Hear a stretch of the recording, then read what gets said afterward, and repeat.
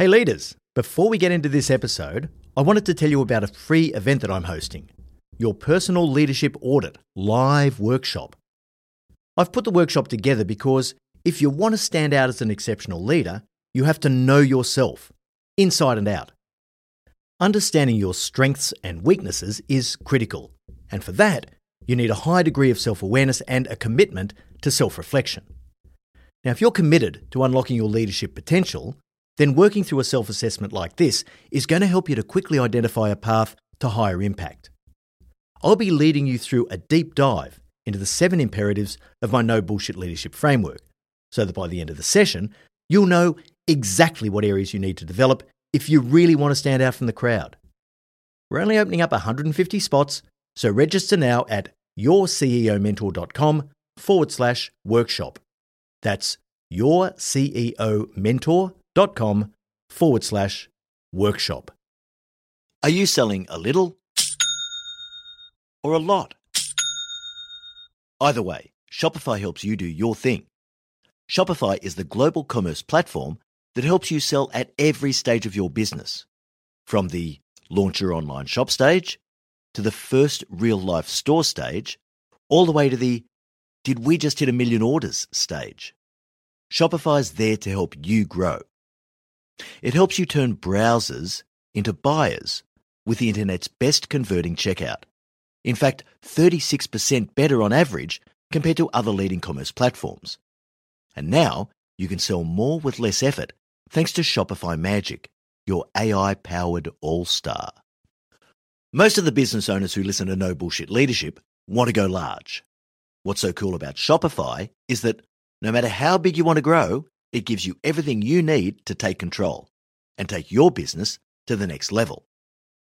Sign up for a $1 per month trial period at shopify.com/leadership, all lowercase.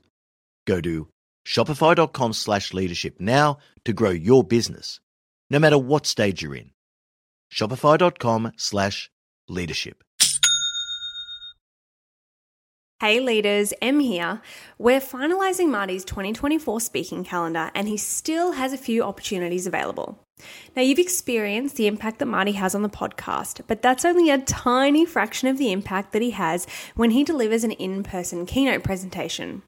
If you'd like to book Marty to speak at your organisation's event, go to martingmoore.com or send us an email at hello@martingmoore.com and we can chat about how to tailor his powerful message to your leaders to achieve real results. All right, now back to the episode. Welcome to the No Bullshit Leadership Podcast. In a world where knowledge has become a commodity, this podcast is designed to give you something more. Access to the experience of a successful CEO who has already walked the path. So join your host, Martin Moore, who will unlock and bring to life your own leadership experiences and accelerate your journey to leadership excellence. Hey there, and welcome to episode 35 of the No Bullshit Leadership Podcast. This week's episode, driving value from your people. Establishing a winning culture.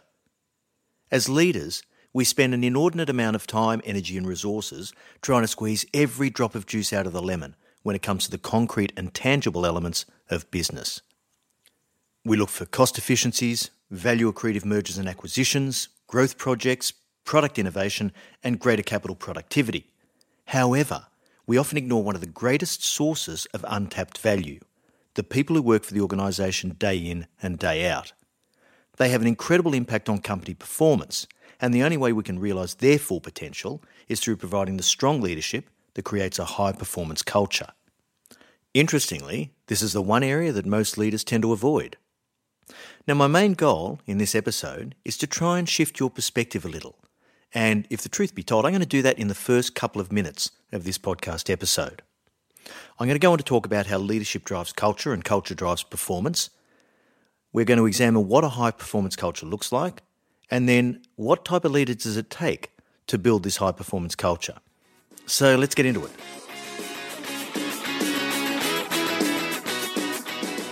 In order to shift your thinking on people and culture, I want to start by giving you 3 common workplace scenarios. Many of you will have had experience in at least one of these 3. Scenario 1. I'm reporting to you, and you've given me accountability for negotiating a deal on behalf of the organisation for the sale of a non-core part of the business, and we valued this at around $10 million. How would you react if I came to you one day and said, "Hey Christine, you know that deal we're negotiating that we think's worth around $10 million? Well look, I think it could be pretty hard work and very time consuming to extract that price through the negotiation process, so I think we should just do the deal now and settle out for $5 million and move on." Ridiculous, right? Well, let's have a look at scenario 2. I'm reporting to you, and I have accountability as the head of marketing for releasing a new consumer product into the market. All our market and competitor research tells us that the product should be priced at $495. So how would you react if I walked into your office and said, "Jeff, all our analytical research tells us that the market will pay $495 for this product. But look, I think we should sell it for $295 because if we do, our customers will really like us and will appear to be really nice people." Crazy, right? And third scenario. I'm a procurement category manager running a large tender process to select a supplier on a multi-year services contract.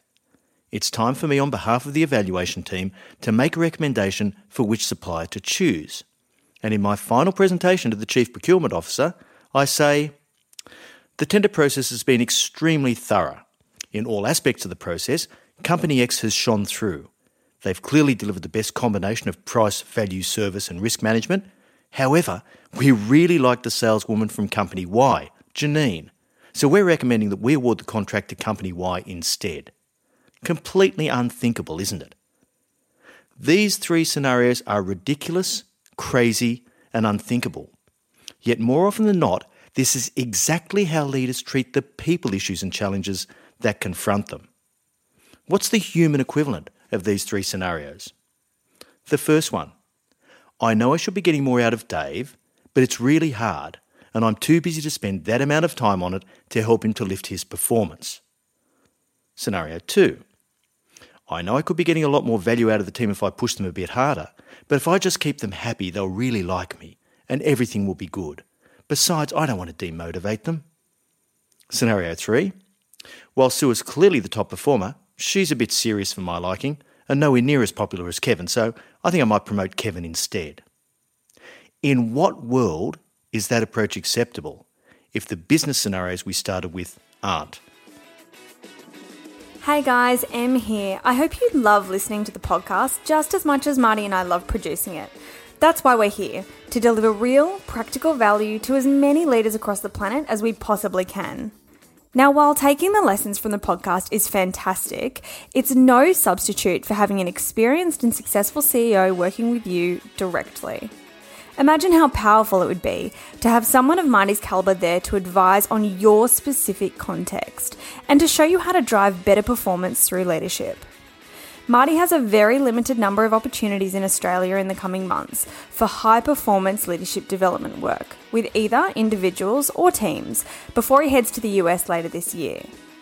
He combines a unique and potent mix of mentoring, coaching, and management consulting to deliver an accelerated development experience that very few providers have the expertise and capability to deliver.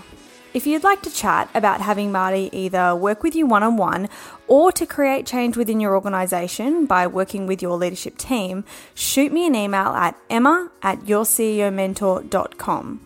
This opportunity is limited, so if you know you need this, contact us and we'll find out if it's a good fit. All right, back to the episode.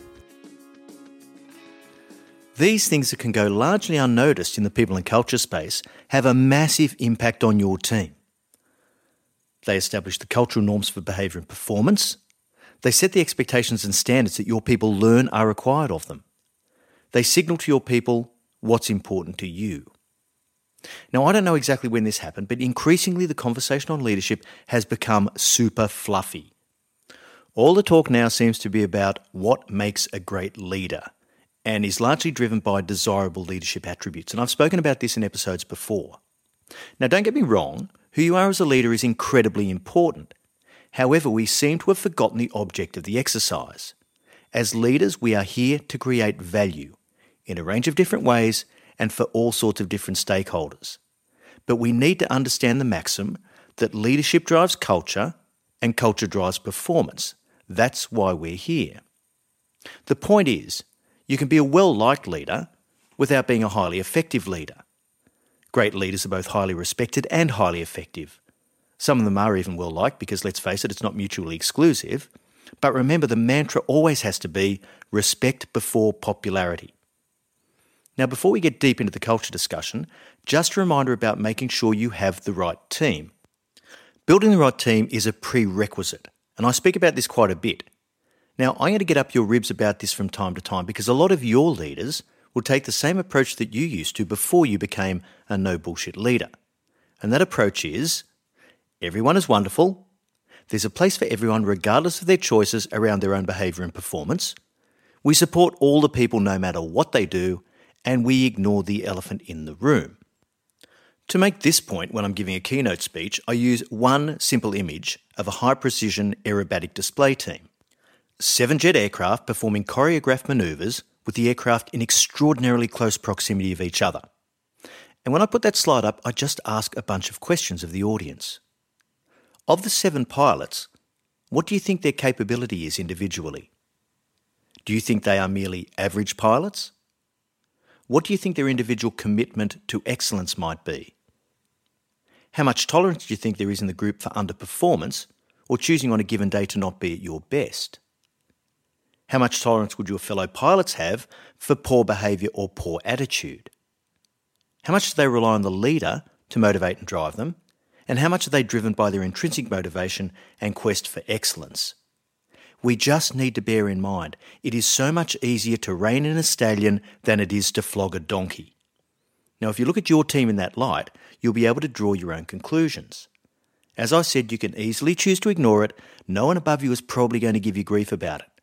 And you can continue on regardless with what you've got, but at least be self-aware enough to recognise your conscious choice on this.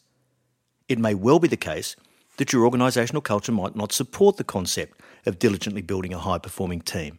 But for goodness sake, if that's the case, then don't believe your own bullshit and talk about a high-performance culture, particularly if you have an Uncle Albert, as we spoke about last week.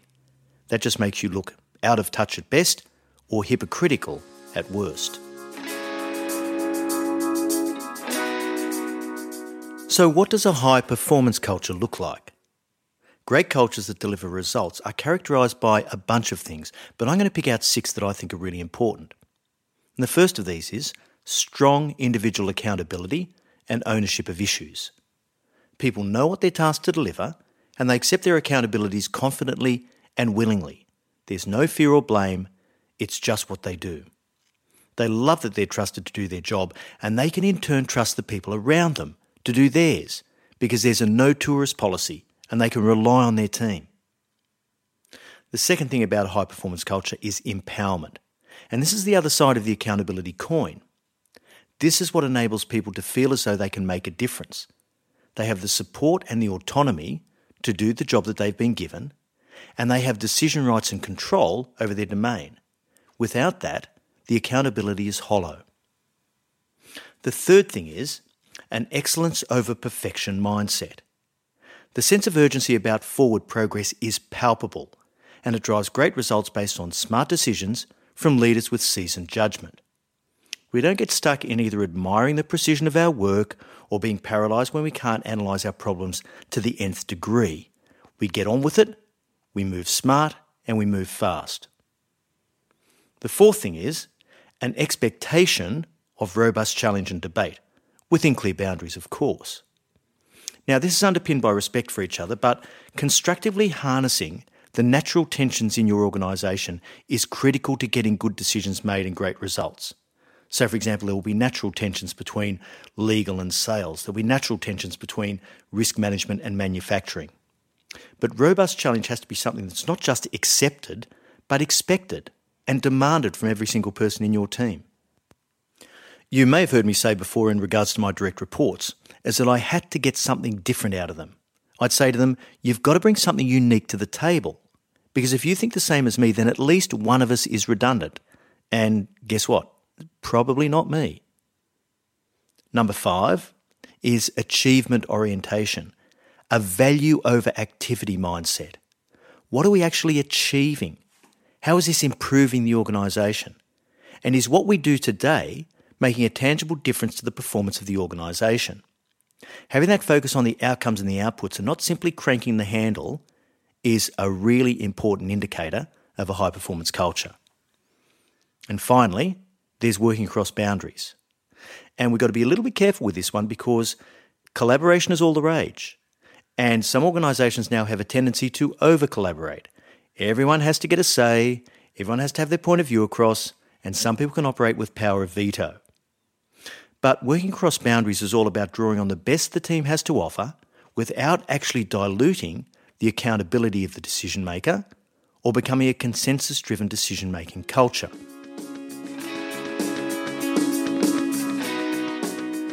What type of leader does it take to drive this high-performance culture? Well, in any organisational team, nothing different happens unless a leader makes it happen.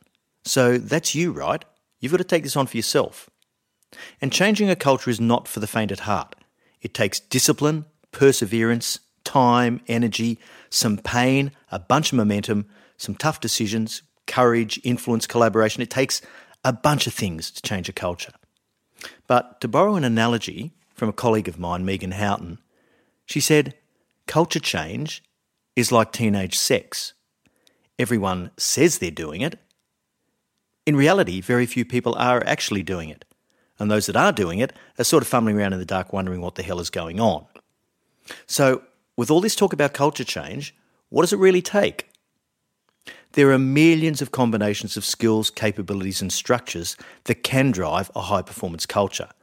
And when we spoke a few weeks ago about your leadership fingerprint, I hope you understand that you can be uniquely you and do this. But I just want to highlight two things, just two, without which you are unlikely to be able to change any culture. The first one of these is you have to be a leader who pays attention. And when I say pay attention, you've got to pay attention to the people stuff just as much as the more tangible pursuits of business that we heard earlier in this episode. If you're not paying attention to the people in the culture, it'll get away from you and you have no chance of understanding it, of measuring it, and certainly not of changing it. The second thing is you have to be a leader who burns the boats. And you've probably heard this expression before, but it originates back to the 16th century when the explorer Cortés landed in Mexico and burnt the boats. His basic premise was, we prevail here or we die. That's it. And it takes that level of commitment to changing a culture that says, we will not go back, no matter what. And everything I do, every symbol I set up, every move I make, every message I send, confirms the fact that we are not going back. And we won't go back, not as long as I'm standing. And so if you want to be a leader who drives change into a high-performance culture, then you better pay attention and you better burn the boats. If you can manage to do this with your unique style and approach, you'll take your team to heights they could never have reached without you. All right, so that brings us to the end of episode 35. Thanks so much for joining us, and remember, at Your CEO Mentor, our purpose is to improve the quality of leaders globally. So if you like this episode, please share it around your leadership network so that we can reach even more leaders. I look forward to next week's episode. If money doesn't motivate, then what does? Until then, I know you'll take every opportunity you can to be a no-bullshit leader.